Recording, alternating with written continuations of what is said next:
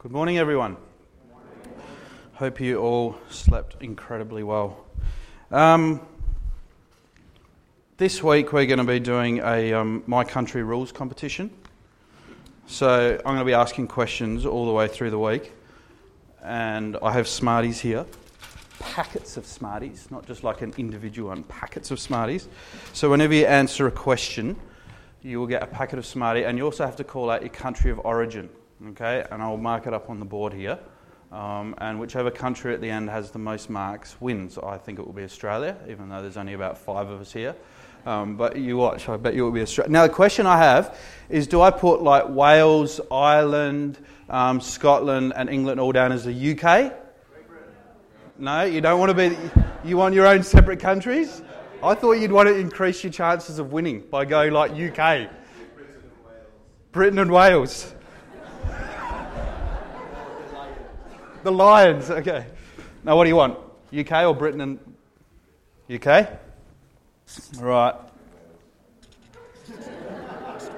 UK, we're doing Wales. Right, what other countries do we have here? I know there's USA. US, I know there's a German here, at least one German, is that right? 5? Who said 5? 5 of you? Right, that'll do. Canada? No, that's US. I'm joking, all right? I'm joking. Who else do we have? Scotland. Are you for real? That's Wales? Or UK? You want Scotland? Yeah. Done. Scots? What else do we have? Aussies. How could I forget these awesome people? Australia. What else? Fantastic. Welcome. Nigeria. Anybody else? Cornwall. Who said that? No, is that it? All right. Last night, actually, after the intro talk, one young guy came up and reminded me. He wouldn't tell me his name. He actually wouldn't give me his name, and I don't blame him after what he said. He reminded me that you guys sent all the convicts to Australia, so I must be a convict. Well, interestingly, my great-great-great-grandfather was actually a convict who was sent to Australia for stealing bread. So you'll know when I find out who you are, because I will steal your lunch. Be careful, be very, very careful. All right, I didn't put up some photos last night of the kids, and they're wandering around, so just so you know who they all are. That is the oldest one, she's Jaslyn. We were at Zip World just the other day. Have you guys been there? It's in North Wales. You do 165 kilometres an hour, 165 kilometres an hour, strapped into this suit like a little bomb that's flying down for a mile. It's a zip that goes for 1,600 metres. It is awesome. 165 kilometres an hour. That's her. Jaslyn's her name. This is the second one, Tiana or TT. That's her after throwing herself off a 110-foot platform. She was all thumbs up. She thought it was pretty good. And the youngest, she's 6. The youngest one, who's 4, she likes to tell me she's nearly 5. Her name's Ashton, and she also threw herself off this 110-foot platform, which, I did as well after they wanted to. I probably wouldn't have, but they inspired me to do so. Right, so let's get going. What we're going to do today is just get to know a man who wrote, probably half the New Testament, right? We're going to acquaint ourselves a little bit more with this man. But before we meet Paul, we need to appreciate Saul. And to do that, let's start in Philippians chapter 3. Philippians 3 gives us a pretty good introduction to Saul of Tarsus.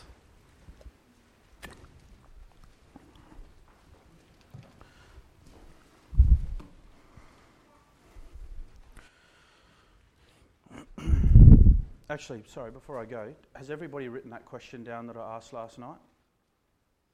Written it down? Remember the question was, where will you be and what will you be doing in 10 years from now if you keep doing what you're doing now? If you haven't written it down, please do write it down. Where will you be and what will you be doing 10 years from now if you keep doing what you're doing now? Write it down and give it to somebody. Wow, that's a bit loud. give it to somebody and think about it during the week, and hopefully at the end of the week you'll have an answer to that question. Okay, so Philippians chapter 3. This ex-Pharisee, right, because Saul was an ex-Pharisee, he really doesn't hold back in Philippians chapter 3. He completely lets loose on himself, and gives us a very good introduction as to what he was like. His home, trophies and awards covered every single wall of his home. In verse 4 to 6 of Philippians chapter 3, he says, I've got awards, I've got accomplishments that absolutely no one else does. No one else had a list like Saul of Tarsus. In today's language, right, he had the Nobel Peace Prize, he had the Pulitzer, he had the Man Booker, he had the Golden Boot, the Order of the Garter, the Order of the Merit, the Oscar, the Grammy, the Emmy, the Golden Globe. He had the lot. He was the rising star. He was Lord Saul of Tarsus. Forget Lord Sugar. This guy, he was Lord Saul of Tarsus. In fact, when you look at verse 6, look at what it says. Touching, at the end of verse 6, touching the righteousness which is in the law, he was blameless. Blameless. Now, because we're not in the first century, and because we're not Jewish, I didn't see anyone write up or anyone say they're from Israel. Because we don't live in the first century, and because we're not Jewish, we don't understand and don't appreciate what that means. But if you lived in the first century, you take your hat off to a man like that. You take your hat off to him. He was the role model. He was walking perfection. When you read the Jerusalem Times, you read Saul of Tarsus. When you listened to the rabbis of the day, his name was the name they dropped. He'd been promoted till his head hit the ceiling. Who's a household name over here? Not George Alexander Lewis. Who give me a household name? Andy Murray. Andy Murray. He's a useless tennis player. Andy Murray. Okay, everybody knows Andy Murray. Well, that was Saul of Tarsus. His was a household name.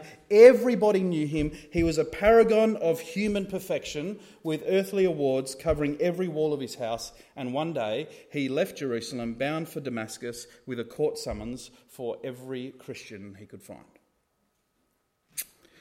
For Paul, that day was just like any other. Normal garden variety day shift on the Jewish Inquisition. No angel heralded the day. No one whispered in his ear at breakfast as he was munching on his cornflakes saying, pay attention today, Paul, because today's going to be your day. There were no neon signs saying, watch out, today is the day. No, that day was just like any other day. And you know, that's the way God works. That is the way God works in your life as well. Without even a hint of warning. You may be catching the bus. You may be doing the ironing. You may be writing an assignment. You may be changing nappies if you're lucky enough to do that. You may be plugging numbers into a calculator. You may be seeing patients. You may be sitting at your desk. You may be having tea. Whatever you're doing, that's your day, that's your life, and it may be on that day, that normal, standard, garden variety day, that God sends his son. You know, you'd never have guessed it when you woke up in the morning. You couldn't have predicted it. And that's God's method. He doesn't need neon signs blinking saying, get ready, I'm coming, I'm about to send my son. He doesn't need that. He doesn't need any of those warnings whatsoever. And the Apostle Paul, or Saul as he was then, was about to find that out. And Saul took that trip to Damascus and discovered that all those awards, all those papers he'd written, were worth absolutely nothing. Absolutely nothing. All the things that he placed value on, he says, I took them out and put them in that bin by the side of the road and rolled it out to the edge of the road to go in that dump truck. Because Christ came along and said, all your papers, all those awards that cover the walls of your house are worthless. You've failed. You have completely failed. And that's what Paul's saying in Philippians chapter 3. I failed. I'd failed. Now, my kids like playing Let's Pretend, and you guys are just a bit older than they are. So are you okay if we just play Let's Pretend for a moment? I want you to imagine for a moment that you live on the outskirts of Vienna. It's 1940.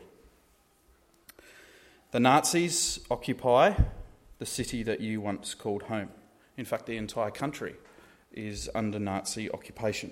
Your relatives have vanished. They were actually arrested secretly in the middle of the night And as a result, you've made the painful decision to take your family and flee to a remote cottage far away in the mountains. And the night before your planned departure, you're awakened in the middle of the night.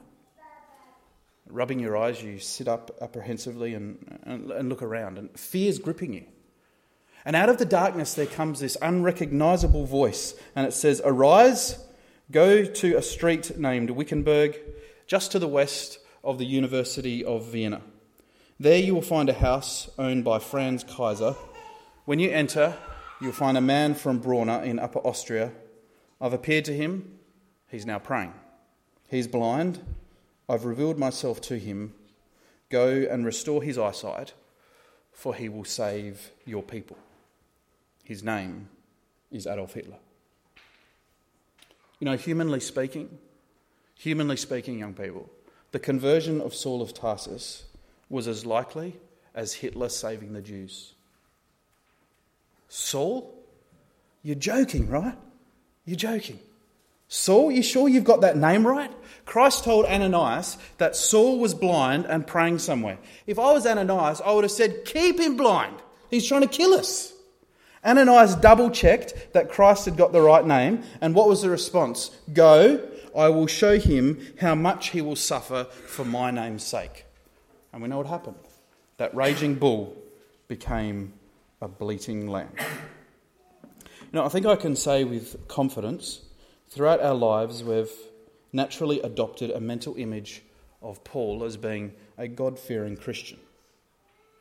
When we think of Paul, we think of a great man, we think of a spiritual superhero, we think of his incessant drive. We think of his undying love for his brothers and sisters, his exceptional ability to compose letters. Hey, he gave us the 2 letters to the Corinthians. He gave us Romans, which is like the Magna Carta of a disciple's life. He gave us all those prison epistles. He wrote that liberating letter to the Galatians, so full of rich wisdom and relevance. And we read all these stories. We read what he went through. We look at Paul and we think, wow, what a guy. What an amazing guy. Incredible passion, energy. His devotion to God was just amazing. And we're blown away with his attitude in unbelievably difficult circumstances. And we're just like, that is nothing but raw passion. We look at all that and we say, he's way out of my league. He is way out of my league. I feel inferior. I feel inadequate. I could never be like that. All my weaknesses, my sins, they're so great. I'm so bad. Just look at Paul. I've done nothing like what he has. And look what I've done. Have you ever felt like that? Have you ever felt like that? Well, maybe you felt that Paul was so remarkable that godliness like his is out of reach, simply unattainable. Maybe you felt like that. You know, the reality is, well, in God's own words, he's just like you. He's no different. No different at all. Same in nature, in thinking, and in feelings. Remarkable, but it's absolutely true. You know, the reason I was pleased to meet Paul was because Paul goes on record saying that it doesn't matter what your past is. Your past may be soiled. Your past may be very dark, very, very dark. But you can find, with God, a new beginning. U-turns are permitted. You can start again. You know, the first pen portrait of Saul of Tarsus, or of the Apostle Paul, is pretty brutal and bloody. If an artist were to put oil and brush to canvas, there's not one of you who would want that hanging in your lounge room. He looks more like a terrorist than a devout Christian. The blood of Stephen splattered all over his shoes as he stood there congratulating the killers. That's the first pen portrait of Saul of Tarsus. And with that fresh blood on his hands, Paul hits the highway to Damascus, desperate, absolutely determined to wipe out all trace of this dreaded Jesus group. And then all of a sudden there's this bolt out of the blue. there's a bolt out of the blue that hits him, and he finds himself in dialogue with a man that he believes is dead and buried. And they're not just in dialogue with this man, but in a relationship with him. He's got a close and a deep and an intimate relationship with Jesus Christ. And then not just a relationship with this man, but championing the cause of that very man. Enter Paul the Apostle. And we all look at him and we're completely blown away with his passion. We just feel so inadequate in his presence. He's so good.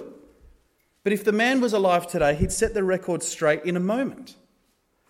Because you know the remarkable thing about Paul is that the longer he lived and the older he got, the more he realised how reliant he was on the Father's mercy, and the more he realised how great a sinner he actually was. And in one of his last ever letters, he goes on record saying that it's only by the grace of God that he'll be saved. And it's the same for you. It's the same for me. It's only by the grace of God, Paul says, that he will be saved, and you and I are exactly the same. Now what we're going to do is we're going to go on a little journey through 3 of the letters that Paul wrote. 3 letters, and we're going to see the progression in Paul's thought. And the first one is in 1 Corinthians 15. So just rewind, if you can, to 1 Corinthians 15. Now here's a question for you. This will get Smarties and a score. Who can tell me when Corinthians was written? 1 Corinthians. Come on, Aussies. Actually, let's just clear this up. Is Lynette Wiltshire UK or Australian? Australia. Okay, she's Australian. Right, 1 Corinthians, does anyone know when it was written? 1855. No, that's -1 for the... Where are you from? UK, Wales or Scotland? Australia.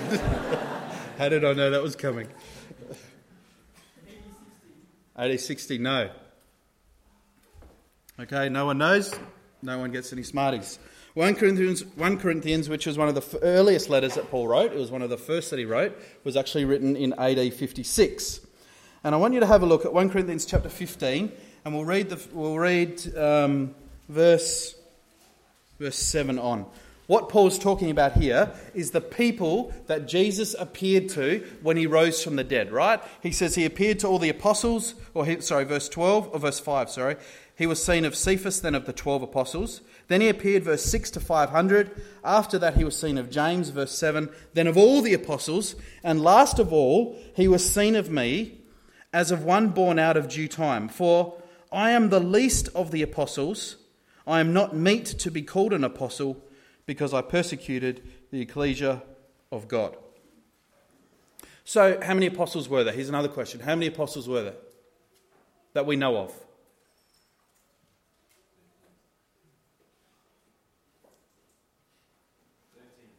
13. No. Anyone know? One more. 14. Who said that? Right, where are you from? Australia, I thought. You said you wanted to come to Australia. Where are you from? Wales. Okay, 1. And you can have a packet of Smarties, James. How do you feel? Right. There were 14 apostles, right? And how does the Apostle Paul describe himself? Have a look at what he says in verse 9. He says, I'm the least of the apostles. So if we were to line them up, right? If we were to 1, 2, 3, 4, 5, 6. He's I'm number 14 of 14 apostles. Okay? I'm the last. I'm the least of all the apostles. I'm not even worthy to be called an apostle. Okay? I really shouldn't be called an apostle because of the damage that I brought upon the ecclesia years ago when I was persecuting it. I am the least of all the apostles. Now, fast forward to Ephesians chapter 3. Can anyone tell me when Ephesians was written?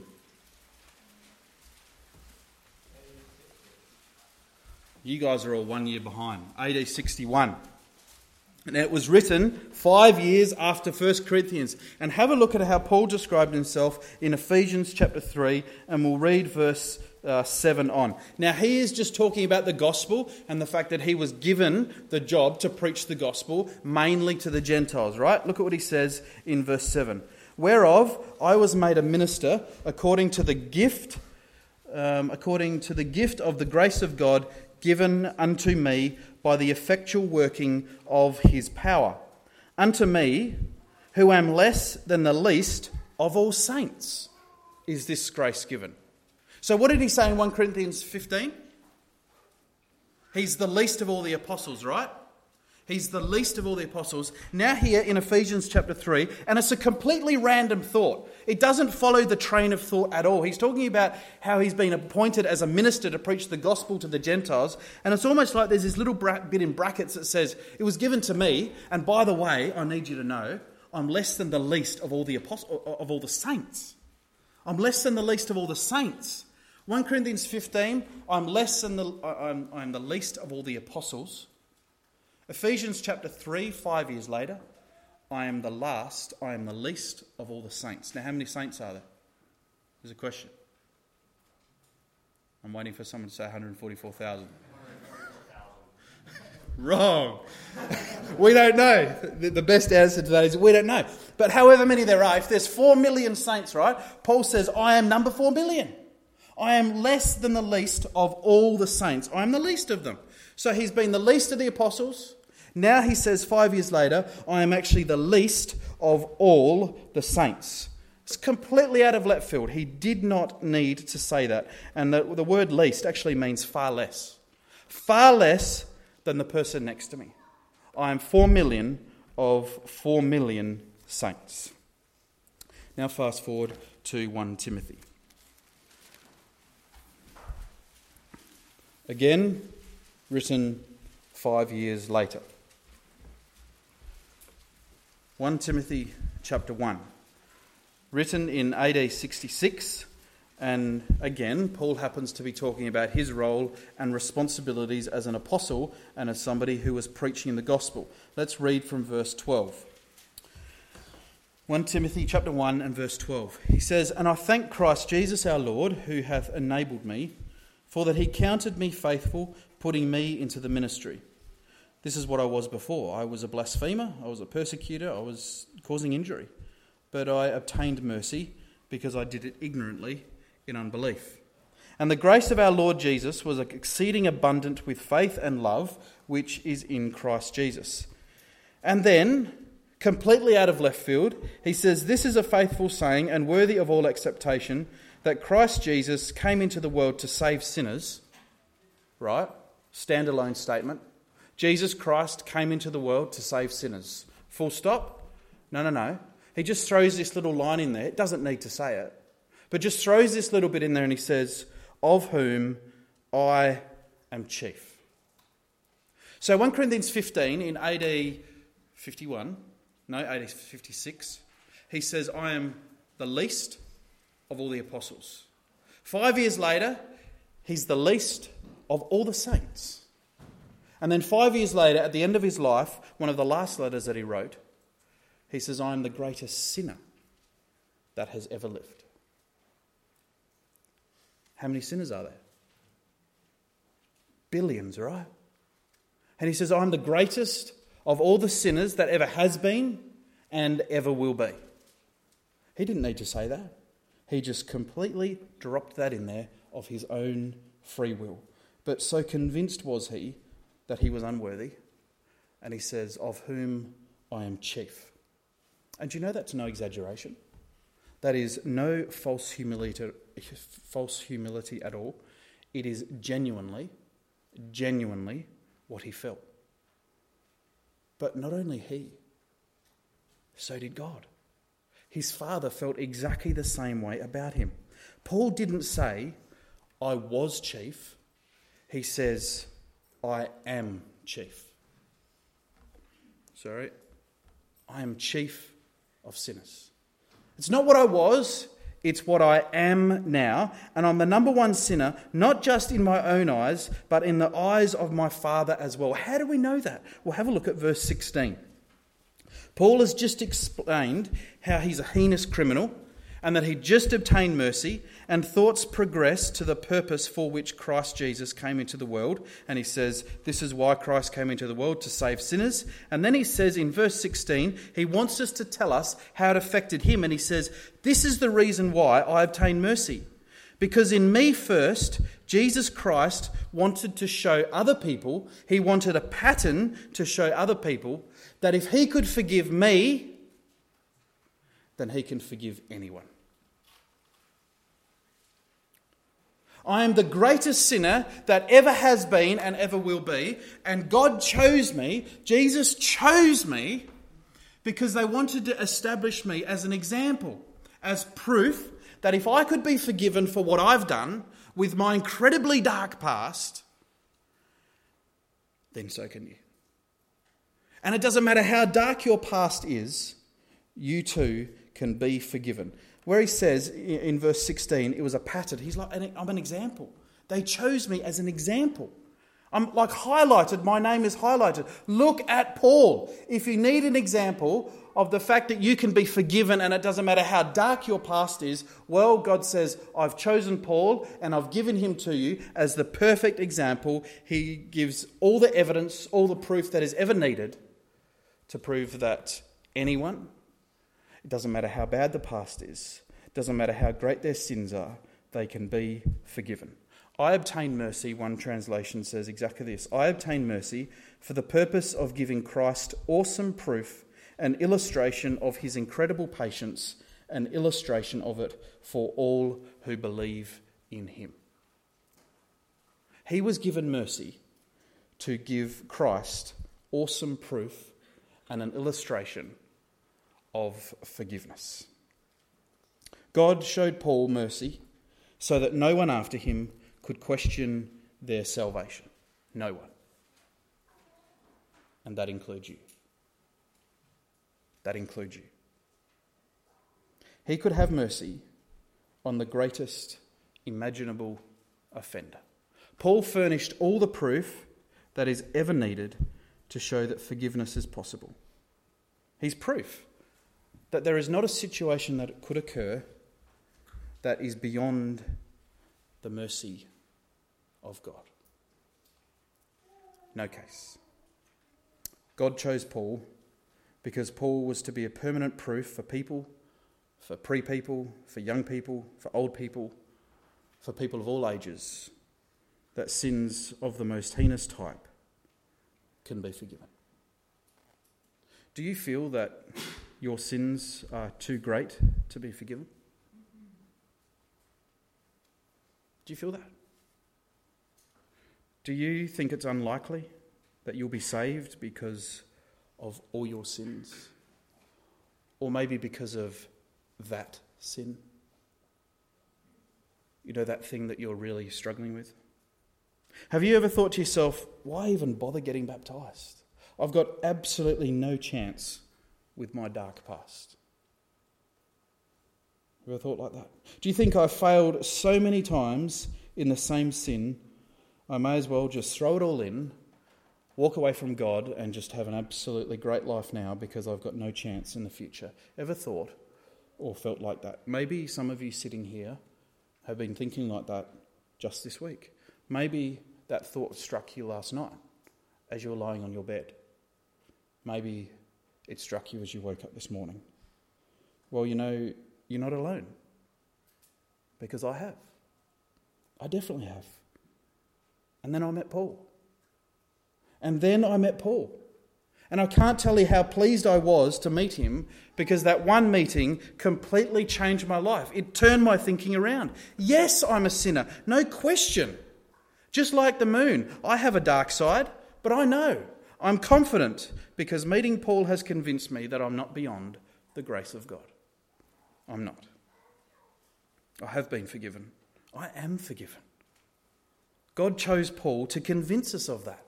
To convince us that if he could forgive Paul, then he can forgive you. He can forgive you. He will forgive you. He has forgiven you. He wants to forgive you. He really does. You're not outside his forgiveness, young people. None of you are. You're not outside his forgiveness. Don't throw it all in. Don't ever give up and think that you're beyond forgiveness and it's not possible for you to be saved. You know, that big question, that really big question is settled forever. Are my sins too great to be forgiven? Have I been forgiven for that? And that thing that looms large in your mind when you think about it.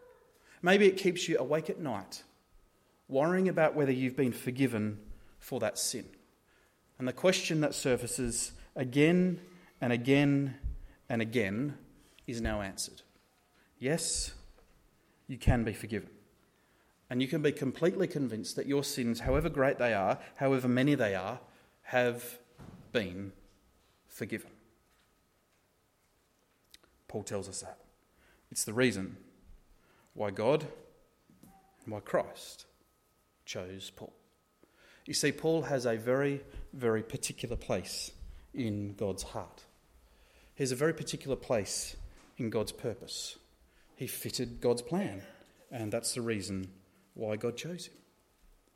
God didn't choose Paul because Paul was incredibly godly or because of his incredible righteousness. Is that like great news or what? God didn't choose Paul because he was so sensationally godly that God was left with no choice but to choose Paul. No, that's not why God chose Paul at all. That is not at all. It's got nothing to do with it. God chose Paul because Paul fitted his purpose, because God knew that he could work with him. It wasn't about Paul. It wasn't because Paul was so sensationally godly. No. It was all about what God had in his heart. It was all about God's plan. This is all about God's gracious, sovereign purpose, rather than some quality in Paul. You know, that's remarkable, really, because you may look at Paul and say he's a spiritual superhero.